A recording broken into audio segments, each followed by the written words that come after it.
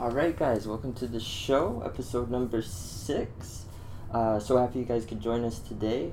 A lot of good stuff to talk about on this episode. But first and foremost, if you haven't yet voted, please make sure that you do. There's only actually just 5 days left in the voting. So please make sure, guys, that you do vote for Anna for Maxim's Finest. Again, the link will be on all of our platforms, including down there, down where? Down here on YouTube. So please, guys, make sure that you do vote. If you vote either through Facebook or you can use the Warrior Vote, as we've talked about in previous episodes. Great benefit towards Homes for Wounded Warriors. So please, guys, do check that out. Do vote for Anna. Help her get to number 1. Still plenty of time left, 5 days. But let's see what we can do to rally up that vote and to help her win.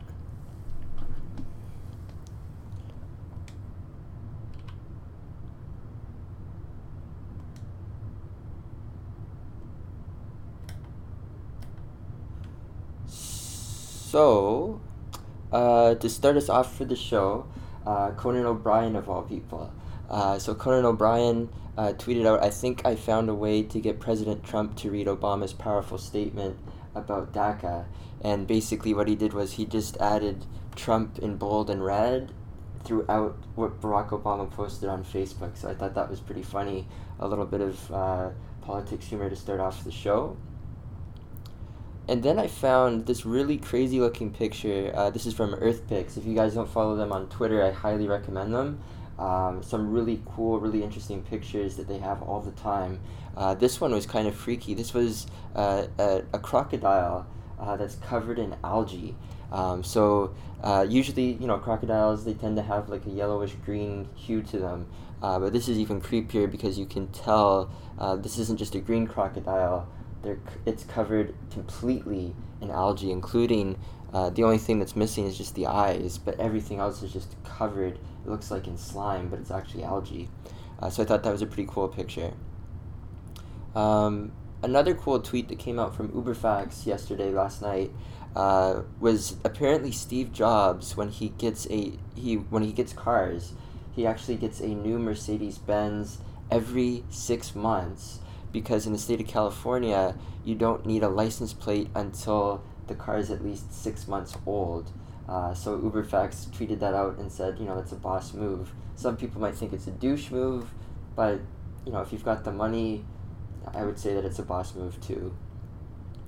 Carl Newman tweeted out that JetBlue caps flights out of Florida, especially right now with the hurricane, at just $99. United, though, on the other hand, seems to be taking advantage of those customers that are trying to get the hell out of Florida with the hurricane coming. They're charging $6,000 for people to leave. So Doug Benson, one of my favorite comedians, he tweeted out, "Come on, United, you're trying to be like the Joel Osteen of airlines." I thought that was pretty funny. Joel Osteen, we talked about yesterday on the podcast, has a huge mega church in Houston. It wasn't until the internet pressured him that he opened his doors for people seeking refuge to come in. I would agree with Doug Benson there. I think it's ridiculous that airlines are milking people to escape possible tragedy in the state of Florida. So, I think that's ridiculous. Good on JetBlue, though, for capping it at $99. I think that's the right move. If you've been watching the news lately, you've seen just like footage after footage of lineups of cars just trying to get the hell out of Florida right now because they know that this is going to be devastating, unfortunately.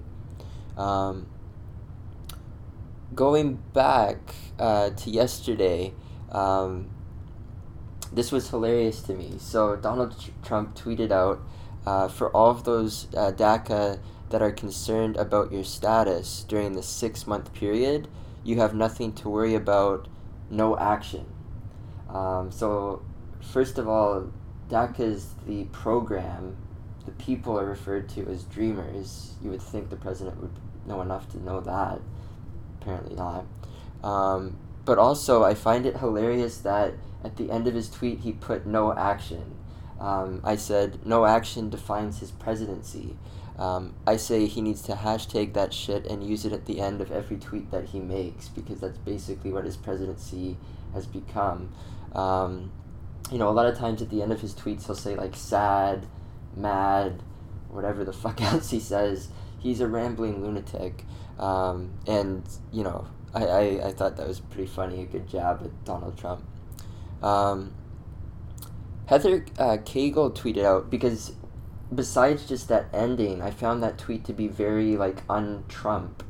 And sure enough, like almost right after I saw that tweet from Donald Trump, Heather Cagle tweeted out and crushed everybody's hopes, saying that a source tells me that Nancy Pelosi called Trump this morning and asked him to tweet that. So if it seemed like that wasn't a normal tweet from Donald Trump, that's because it wasn't. Apparently Nancy Pelosi told him to tweet that out as part of the deal that they broke the other day for the debt ceiling.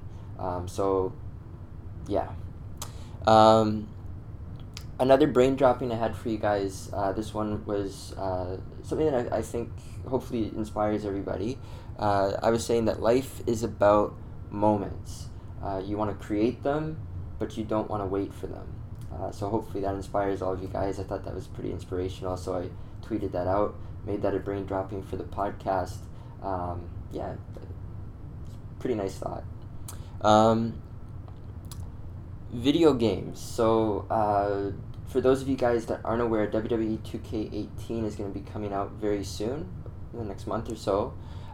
They've released their final roster, and to me, it's kind of disappointing because the roster is almost the exact same as the previous year, WWE 2K17, and I know there's a lot of controversy with Hulk Hogan. I know there's a lot of controversy and legal issues with CM Punk, but when those two, who are without a doubt two of the greatest of all time, continue to be left out, it makes the games incomplete.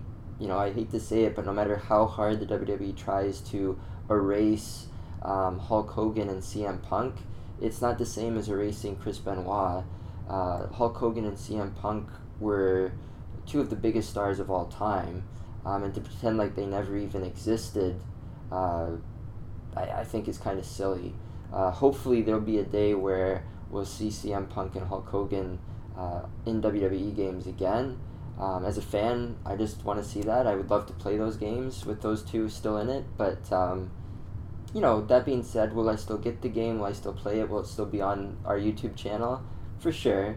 But it doesn't change how disappointed I am that those two aren't on the rosters again. So moving on, going back to politics, Donald Trump Jr., after all of this time, came out the other day and said that he was open to information about Hillary Clinton's fitness, character, or qualifications, and that's the reasoning behind his meeting with the Russian lawyer. And my response to that was, it took that long to come up with that lame-ass excuse. Nothing more to add to that. An interesting story, a Woj bomb dropped by Adrian Wojnarowski for ESPN.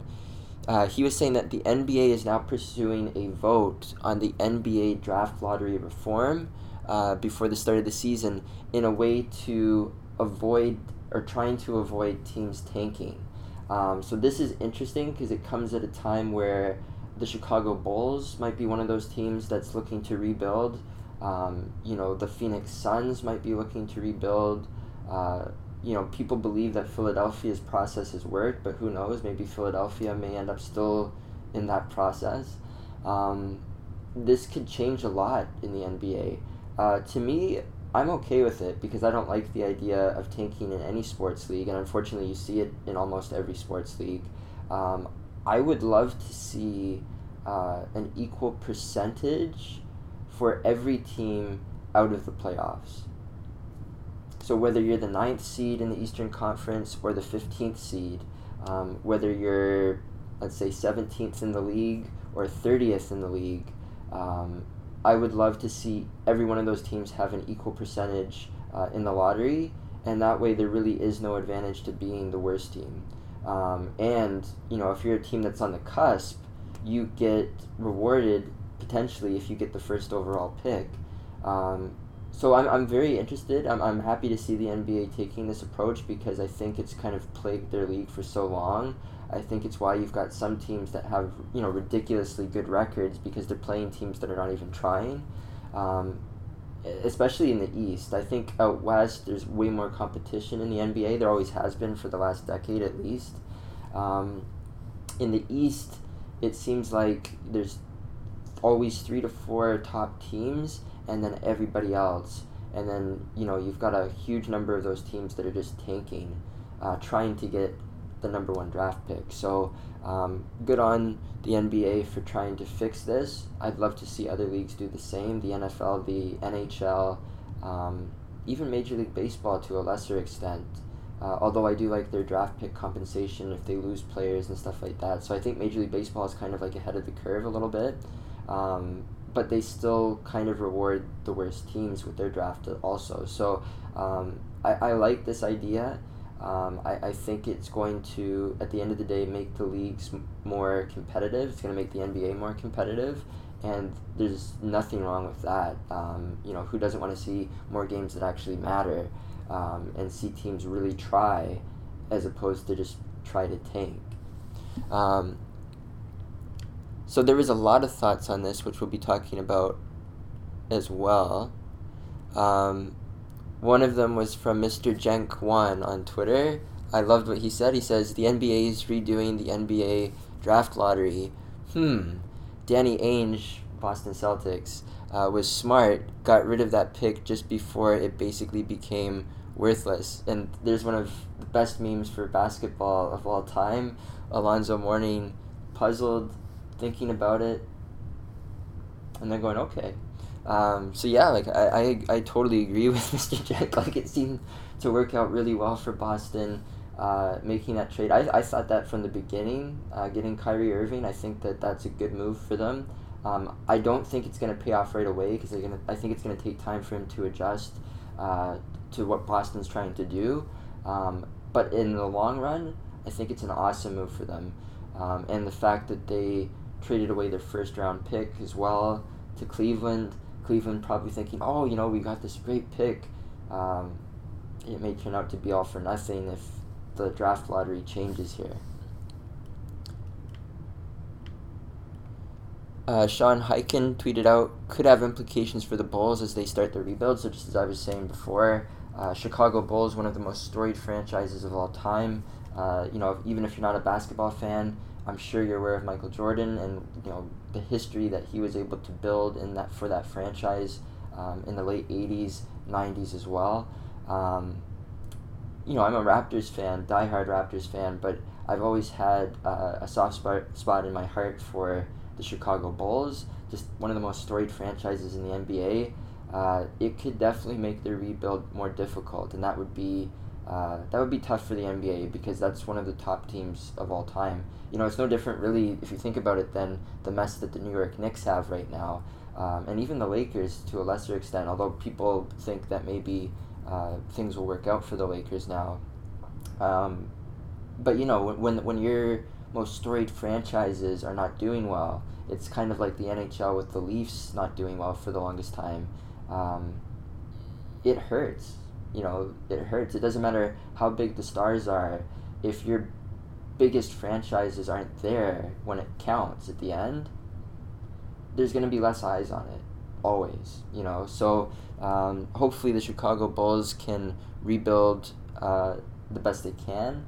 Maybe not just through the draft, maybe through signings and trades and things like that. But I thought that was a really good point there by Sean Hyken there.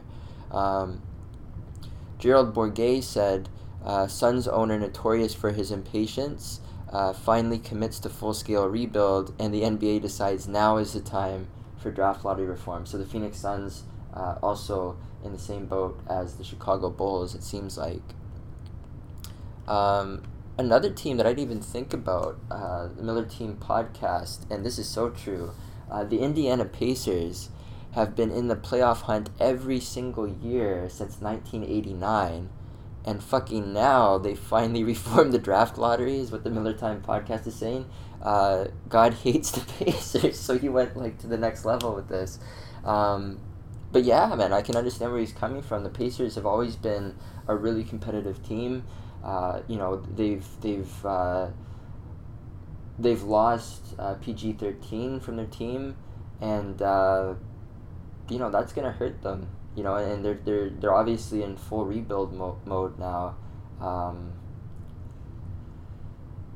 They're in the same boat, man. Phoenix, Chicago, Indiana. There's so many more teams in the NBA, but those are three of the bigger ones that come to mind. David Chia tweeted out, the draft lottery reform should be like this. The Lakers always get the number one pick. After that, I don't care. I may or may not be biased. Just a little bit.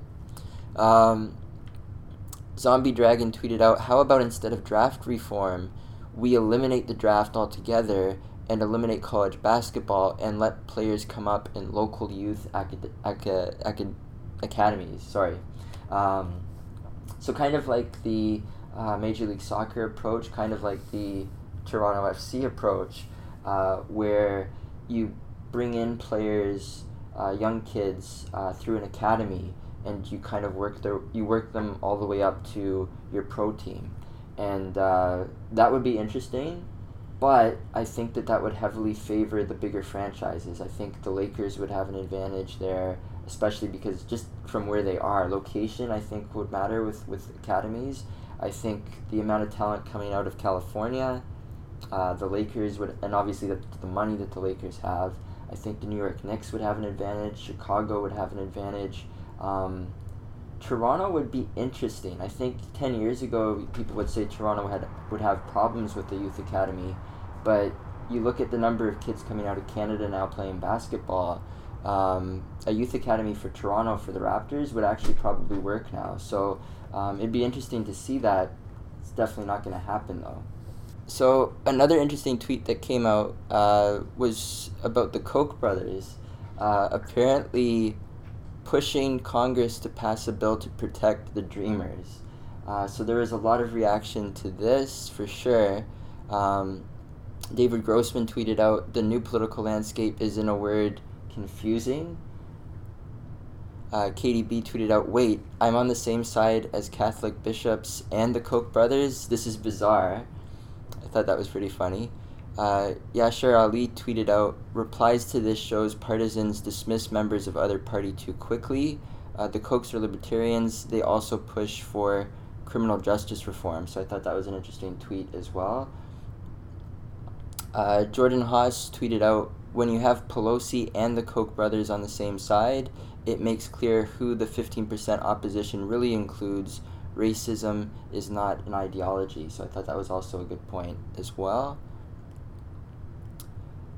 Another interesting situation came out yesterday. This was actually in the NHL for the Ottawa Senators. The Ottawa Senators last year, even in the playoffs, as far as they got into the playoffs, with, I think in everybody's mind, a mediocre team, but some really key players that stepped up.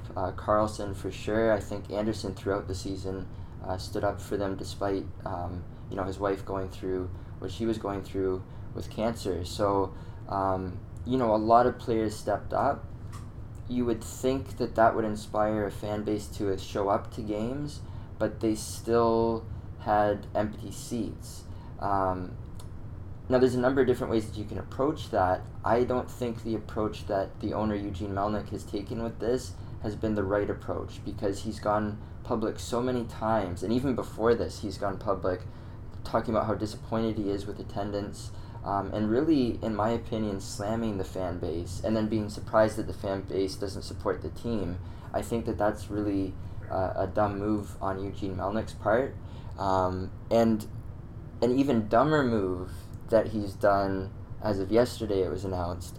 The Senators have actually removed 1,500 seats in an attempt, so they've tarped off these seats so people can't sit in them and they're not available for sale, in an attempt to artificially create more demand for season tickets. I think that is beyond pathetic. Basically, he's making it so that there's fewer seats available so that he can increase the cost of the tickets that are available in order to make money. It's an obvious cash grab, and I think that, this guy wonders why the attendance is what it is. Number one, his arena is in the middle of nowhere. It's not actually in downtown Ottawa. It's in Canada, Ontario, which is difficult for people to get to. There's nothing around the arena. There's a number of reasons why it's failing. And instead of that owner taking ownership of it and trying to figure out a plan like how can we relocate to downtown Ottawa, or at least closer to downtown Ottawa, how can we get the people that work for the government a way in to games? He's doing these stupid games where he's going to the media and he's basically slamming his own fan base. He's complaining about how much things cost. He's threatening, saying that, I'm not sure how much longer this team can stay in Ottawa. All of these silly things, and then he wonders why his team's in trouble. And then he goes and does this, where he's going to artificially increase the prices for tickets there. It's just so many stupid moves one after the other, and he's still wondering why his franchise is failing in terms of attendance and in terms of profitability. I don't wonder. I know exactly why, and it's not just one of those reasons. It's all of those reasons, and he's just continuing to dig this grave. The way it's going, unless they don't get a new arena somewhere in downtown Ottawa, I wouldn't be surprised if this is another team that gets relocated. There's a lot of markets out there that want a team. Quebec City, for sure. Seattle. And everybody forgets, but Kansas City has an arena built. I don't know if they would really be that great of a hockey city, but they've got the arena. There's ownership there that says that they're interested. If Eugene Melnyk doesn't want to keep a team in Ottawa, I'm sure there's plenty of people that would want to have a hockey team in their city. So we'll see what happens with that. This next thing that I wanted to share with you guys was actually pretty funny to me. This was from Uberfax, and this was a puppy that just figured out how to get down the stairs in his own way. So that tweet is on twitter.com/thejohndnewton if you guys want to see that. It just reminds me of a puppy that I had, golden retriever also, that was going down the stairs in a kind of silly way when they were first figuring out how to go down the stairs. So I thought that was a really cute, really funny clip. Another tweet, another brain dropping from Billionaire Mindset. That says the only person you need to be better than is the person that you were yesterday. So I thought that was a good inspirational message. And, throughout this week we've been talking about Hurricane Irma, we've been talking about Hurricane Harvey, just the train of hurricanes that are going through the Atlantic right now. This was a tweet from Joel. He tweeted out, because Hurricane Irma is going to be going through Florida. There's pretty much no doubt of that at this point. So now there's comparisons being drawn for, the worst hurricane to ever hit Florida in 1992, which was Hurricane Andrew, and Hurricane Irma today. So this was a really interesting image that was created, or GIF, where Hurricane Andrew from 1992 is right here. So to give you guys an idea of the size difference, and Hurricane Irma is right there. It looks like it's 3 or 4 times bigger. It's definitely faster in terms of the speeds, miles per hour. It's one of those things that before it even happens, it's going to be devastating, unfortunately. We'll be talking a lot more about Hurricane Irma throughout the podcast. But just even more information about the comparison between Andrew and Irma. Hurricane Irma, compared to Hurricane Andrew, in 1992, Andrew killed 65 people, cost $26 billion, and destroyed 63,000 homes. And again, if you look at the size difference, that has to scare a lot of people, because you're looking at 3 or 4 times that now. Who knows what those numbers will look like? It's definitely a scary situation in the States and in Florida right now. The other bit of news, and this is just as scary, if not even more scary, and what's even scarier is how this has kind of slid under the radar because of the hurricanes. Equifax yesterday announced a cybersecurity incident that potentially impacted 143 million U.S. consumers. Equifax is a credit company that has pretty much everybody's information when it comes to date of birth, credit cards, your credit score, a whole bunch of information. So the fact that that got hacked into is a grave concern to a lot of people. 143 million U.S. customers impacted. But it doesn't just stop there. Equifax says credit card numbers for about 209,000 U.S. consumers were accessed. Equifax says dispute documents with personal information for about 182,000 U.S. consumers were also accessed. And CBC News Alerts tweeted out, Equifax hack has impacted personal data of 143 million Americans, which we've talked about, but also says officials say an unknown number of Canadian customers are affected as well. So Equifax, not just in the States, but also in Canada, also in the UK as well. And Keith Hearn tweeted out, it looks like about 44%. So think about that. 44%, almost half of the U.S. population, had their social security numbers, their names, and their birth dates stolen from Equifax. And ABC News tweeted out, the FBI is investigating the Equifax security breach, federal law enforcement official was telling ABC News. So, very scary situation going on there, impacting the lives of so many people. The FBI is investigating that now, but, it seems like the damage has already been done. And Hamza Shavin tweeted out, Equifax waited 41 days, and that makes this story even more outrageous, considering the number of people that are impacted. They waited over 41 days to tell us that the social security numbers and personal information of 143 million Americans was compromised. That's unbelievable, to be honest. Equifax apparently also set up a site for people to put in their last name, the last 6 digits of their social security number, to check to see if their information had been compromised. And Sharky Laguana tweeted out, give us your personal information so we can determine if we leaked your personal information in one of the biggest data breaches in history. So I mean, it's kind of crazy that they've got the balls to create a site asking again for your personal information just to tell you whether or not your information has been breached. I don't know how many people are actually using that site to check that. I would imagine that number is pretty low considering what's gone on. And then another interesting tweet, totally on a different subject.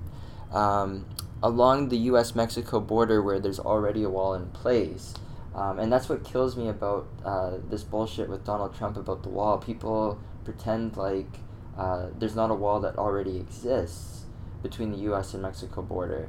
There is, and it's gone back all the way to George W. Bush and beyond that. So much money has been burnt and wasted with this border. So somebody with really interesting artistic ideas created a mural above the U.S.-Mexico wall with a little Mexican child peering over the wall. I thought that was a really good work of art in the truest sense. I thought that has a really strong message.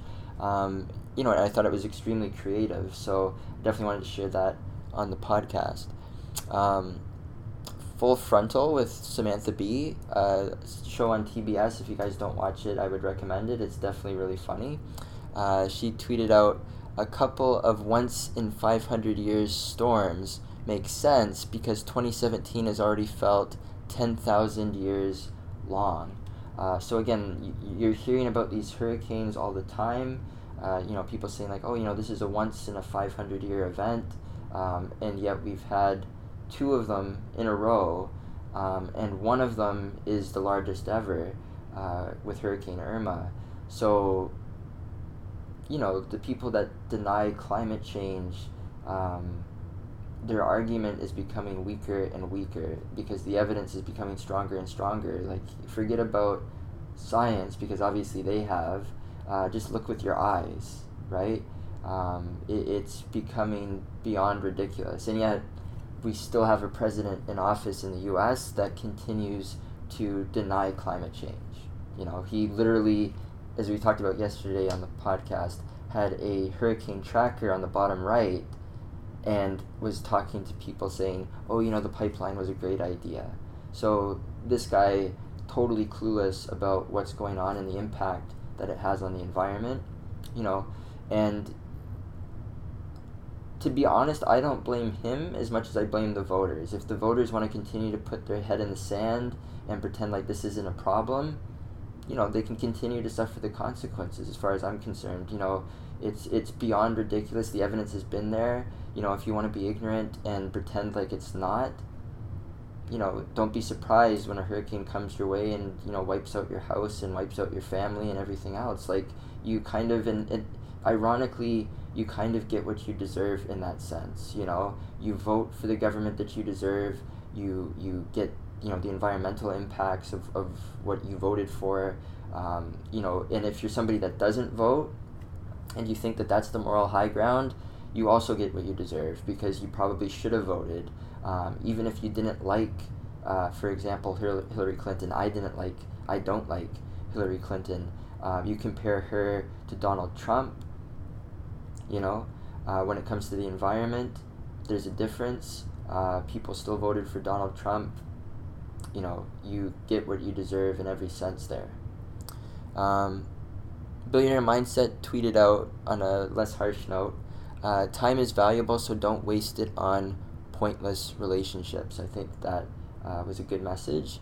The other interesting quote was actually from Picasso. Picasso said once, everything you can imagine is real. So,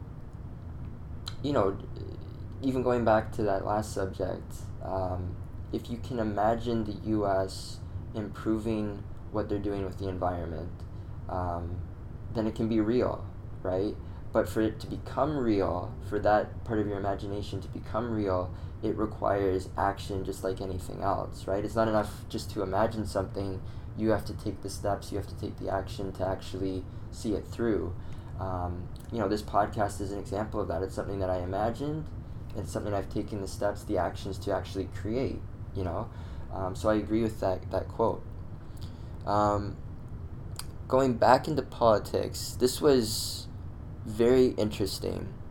The leaders of the Freedom Caucus, which is part of the Republican Party, met with House Speaker Paul Ryan on Wednesday to candidly express their frustrations with his leadership.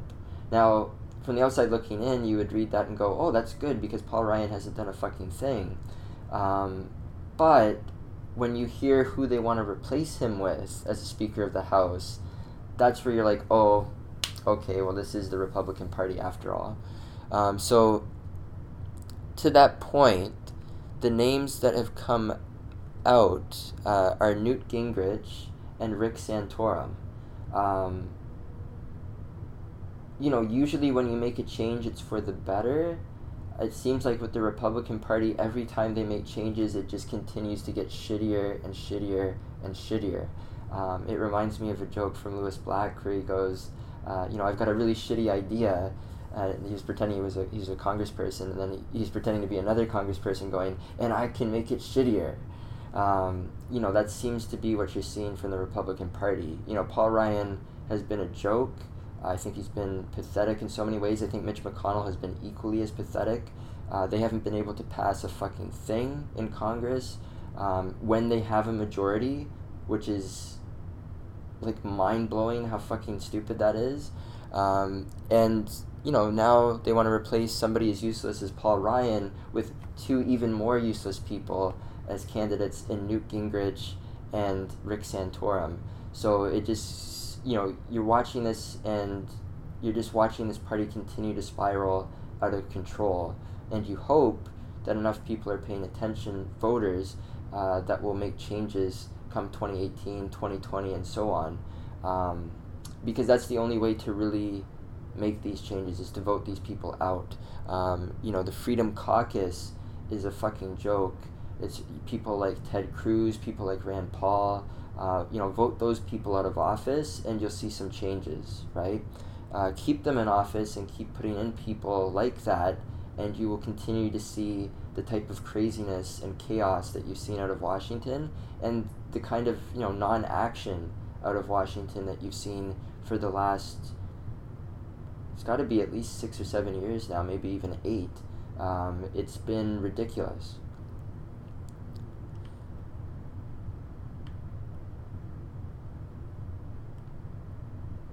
So yesterday, the NFL finally came back after a long off season, and Ben Millett tweeted out, how awesome would it be that instead of revealing the World Champions banner, if they revealed a banner with the NFL Commissioner Roger Goodell dressed up like a clown as a banner.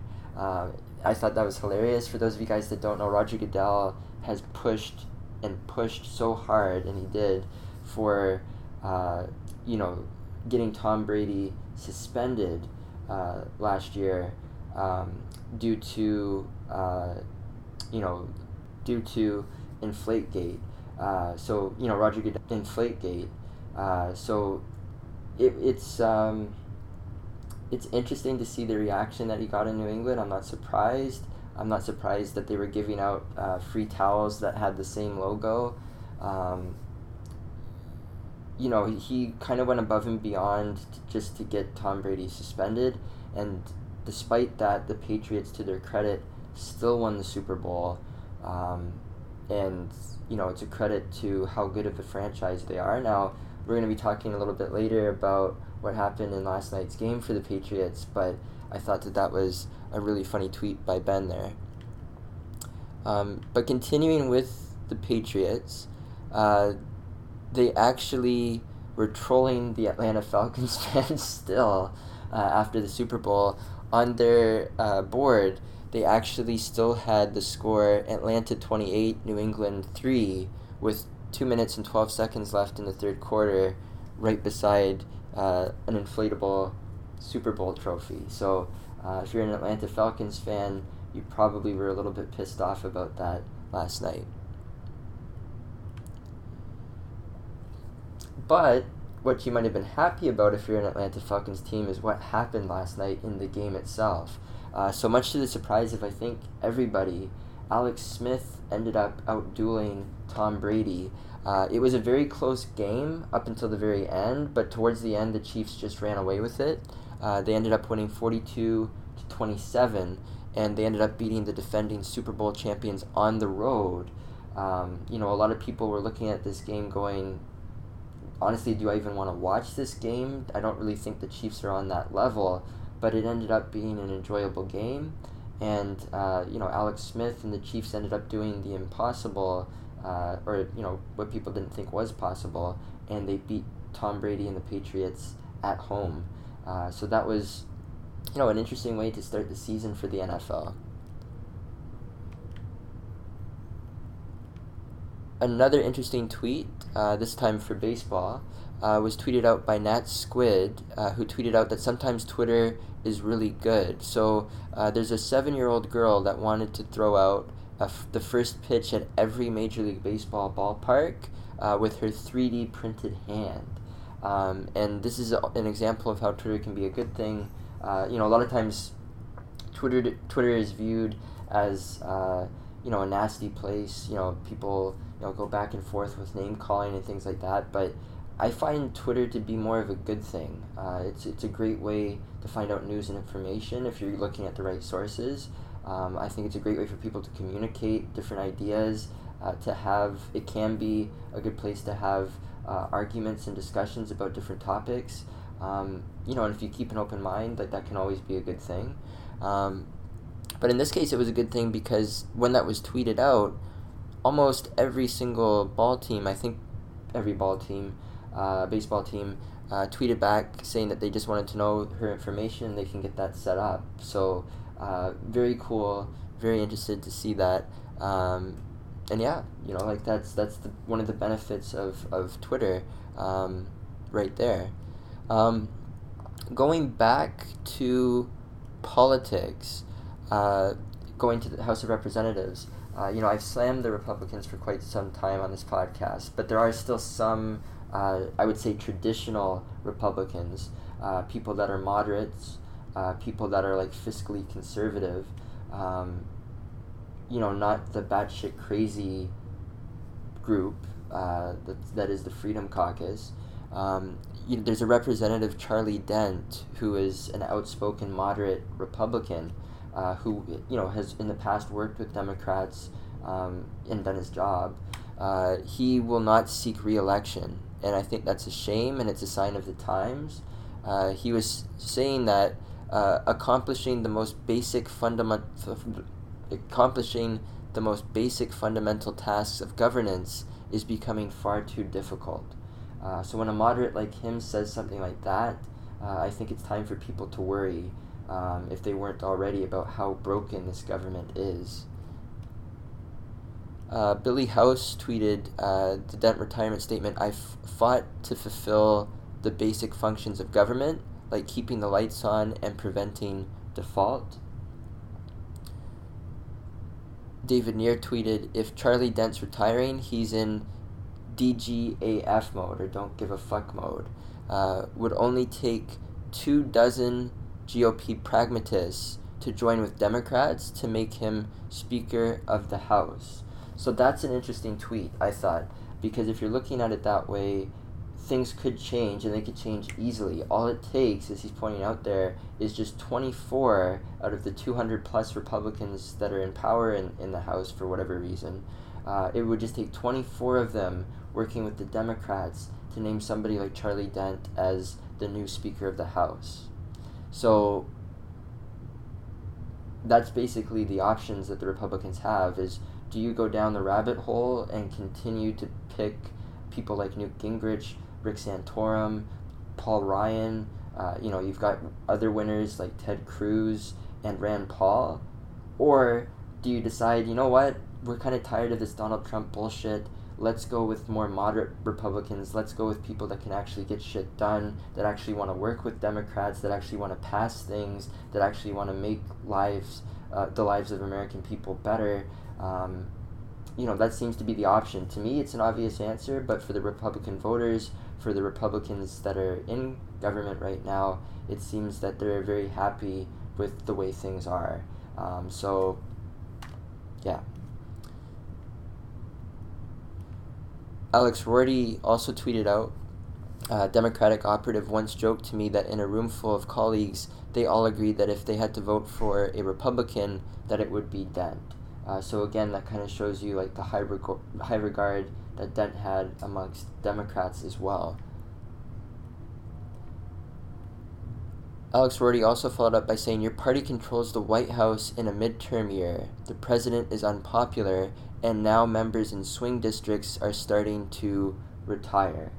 So that kind of says everything that you need to know about what's going on with the Republican Party.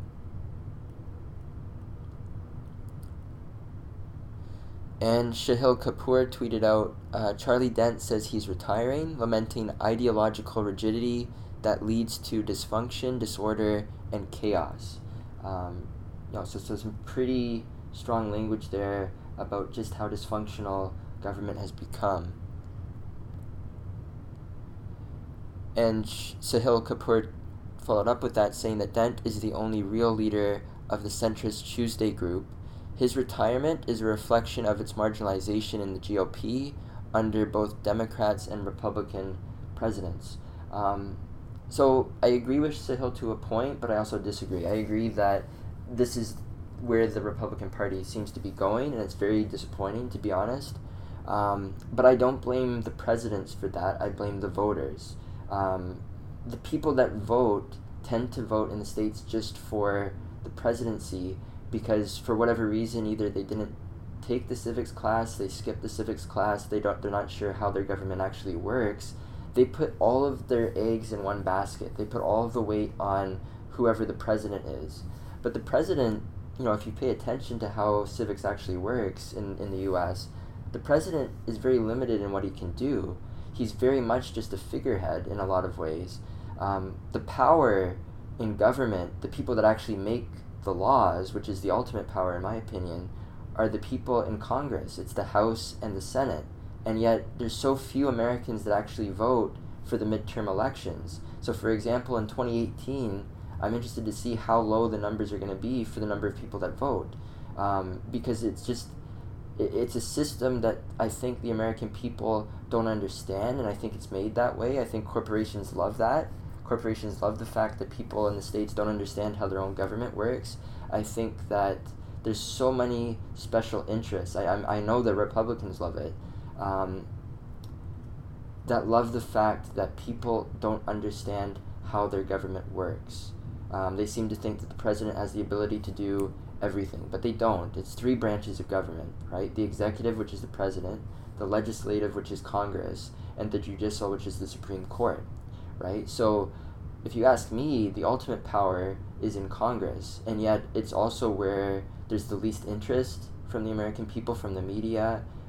It's almost like it's designed to be that way, where ignorance helps to make government as dysfunctional as it is. If people actually did vote, if they were forced to vote, if it was a law that was passed that said that it's mandatory that you vote like in other countries or you would go to jail, that would be interesting, because then all of a sudden people would have to give a damn and people would have to vote, and you would probably, in my opinion, see changes in Congress that need to be made. But that's not the world that we live in. And again, in 2018, I wouldn't be surprised to see the Republicans stay in control. I wouldn't be surprised, maybe even if they gain seats, because the general voter doesn't seem to vote in midterm elections, especially on the Democratic side. And I think that just shows how ignorant people are about how their own system works. And again, I don't necessarily blame the people as much as I blame the system for that. But, it's the year 2017. If you wanted to find out about how things work, you can. You can blame the system all you want, but you should also be trying to educate and better yourself. And I don't think that that's going on in the U.S., which is a shame. So just to add to Dent's retirement announcement, Jonathan Tamari tweeted out, "It's no surprise that Dent is as sick and tired of the Republican Party as the American people." I think that remains to be seen because, again, the Republican Party is in control of the House and the Senate and the White House. And we've got an election in 2018. I would love to see things change.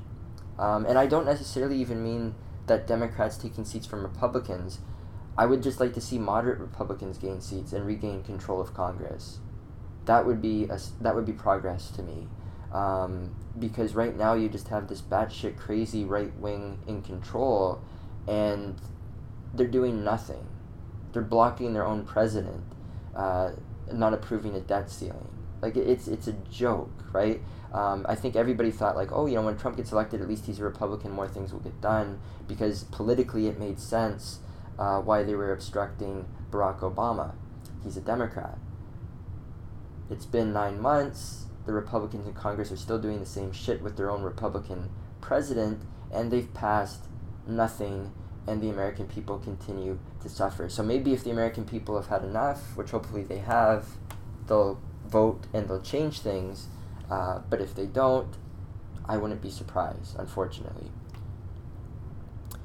So Billionaire Mindset, on a much lighter note, tweeted out, "In times of great stress or adversity, it's always best to keep busy, to plow your anger and your energy into something positive." So believe it or not, that's actually exactly what I'm doing with this podcast. In my personal life, there's a lot of things going on right now, mostly work-related. So I've always wanted to do a podcast, and while I'm in between jobs, I at least wanted to try it. I at least wanted to see what could happen. And it's been all positive, man. Like the support, the viewership on YouTube, iTunes, podcast.com, TuneIn, Stitcher. It's all been awesome. And yeah, like it's definitely made me even feel better about things, because when you're busy and you're doing something that you love and you're doing something that you're passionate about, it makes a huge difference, so that's like the outlet that this podcast provides, and hopefully that shines through to all of you guys watching and listening, because that's truly how I feel about this podcast, is that it's a great way to communicate ideas and thoughts and just have fun with it. And that's really what I like about this podcast, is that's what it is. It's just having fun, and hopefully you guys have as fun watching and listening to it as I do making it, because it is truly a passion for me, and hopefully again that shines through to you guys, because it is so much fun to me. I love doing these things, as you can tell, because one has been coming out every day, and I want to continue to do it every day. Uberfax tweeted out, researchers have found that the more you try to suppress romantic thoughts about someone, the more you'll end up thinking about them. So I thought that was pretty interesting. Stephen Shepard tweeted out in a response to something that we talked about yesterday. So Rush Limbaugh was telling people not to worry about what's going on in Florida. It's hysteria, it's fake news, and hilariously, his show is based in South Florida. He says that he will not be on the air now for the next several days. He will be on the air next week from parts unknown. So Stephen Shepard caught that right away, as did I, and he said, I thought the storm was overhyped. So again, showing the hypocrisy of Rush Limbaugh.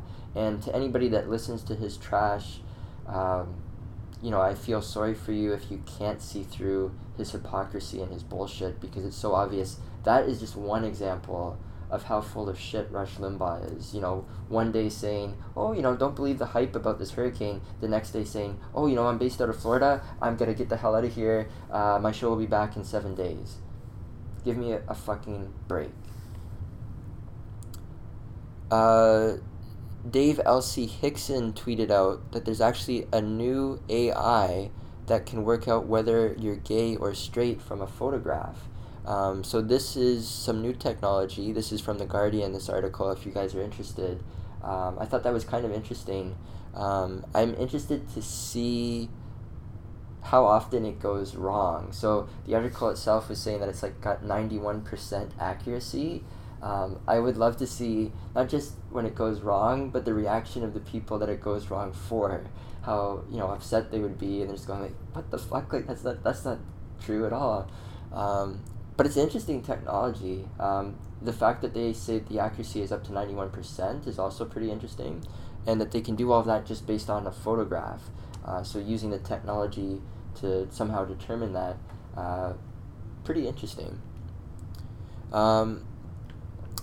Another interesting tweet, this was from Steve Rosenberg. He tweeted out that it's fascinating. There's a Russian paper that's taking a swipe at Vladimir Putin, saying that the longer a leader stays in power, the greater the risk for the country and its leader. Very rare that you see that from the Russian media, so it's interesting to see somebody say that. I would agree. I think this guy has become, in every sense, a dictator, although he is a, quote, president. He's had the puppet prime minister, Medvedev, and all that other bullshit that he's been doing, but at the end of the day, he's the one that's in power. He has been in power for years, decades, and it's very, very frustrating to see that. It's frustrating to see what he's doing in the world. We've talked about that on previous podcasts, so I won't go too much into that again, but it's interesting to see a Russian media newspaper go after Putin that way. So another interesting tweet, and this will be what we end on. For Uberfax, they're saying that yes, you can actually die from drinking too much water, and this was something that I actually found out watching Joe Rogan's podcast years ago. but apparently it's true. There are no reported cases of runners dying of dehydration during marathons, but there are many cases of runners dying from water intoxication. And there was Joe Rogan pointed out years ago on his podcast that there was a contest, a radio contest, where they were giving out, I think it was like an iPad or a MacBook or something, to the person that could drink the most water. And there was a mother that went on the show that wanted to do that to get it for her kid, and she ended up drinking too much water and died of water intoxication. So pretty crazy stuff. As always, a lot of times there are some crazy things that come up on the podcast, so I wanted to share that with you guys. And yeah, that will do it for today's episode. So I want to thank everybody for watching, and again, just remind you guys, if you can, please make sure that you go to Maxim's Finest and help get Anna to win. The link will be on all of our platforms. It will be down at the bottom, and I'll see you guys on the next episode.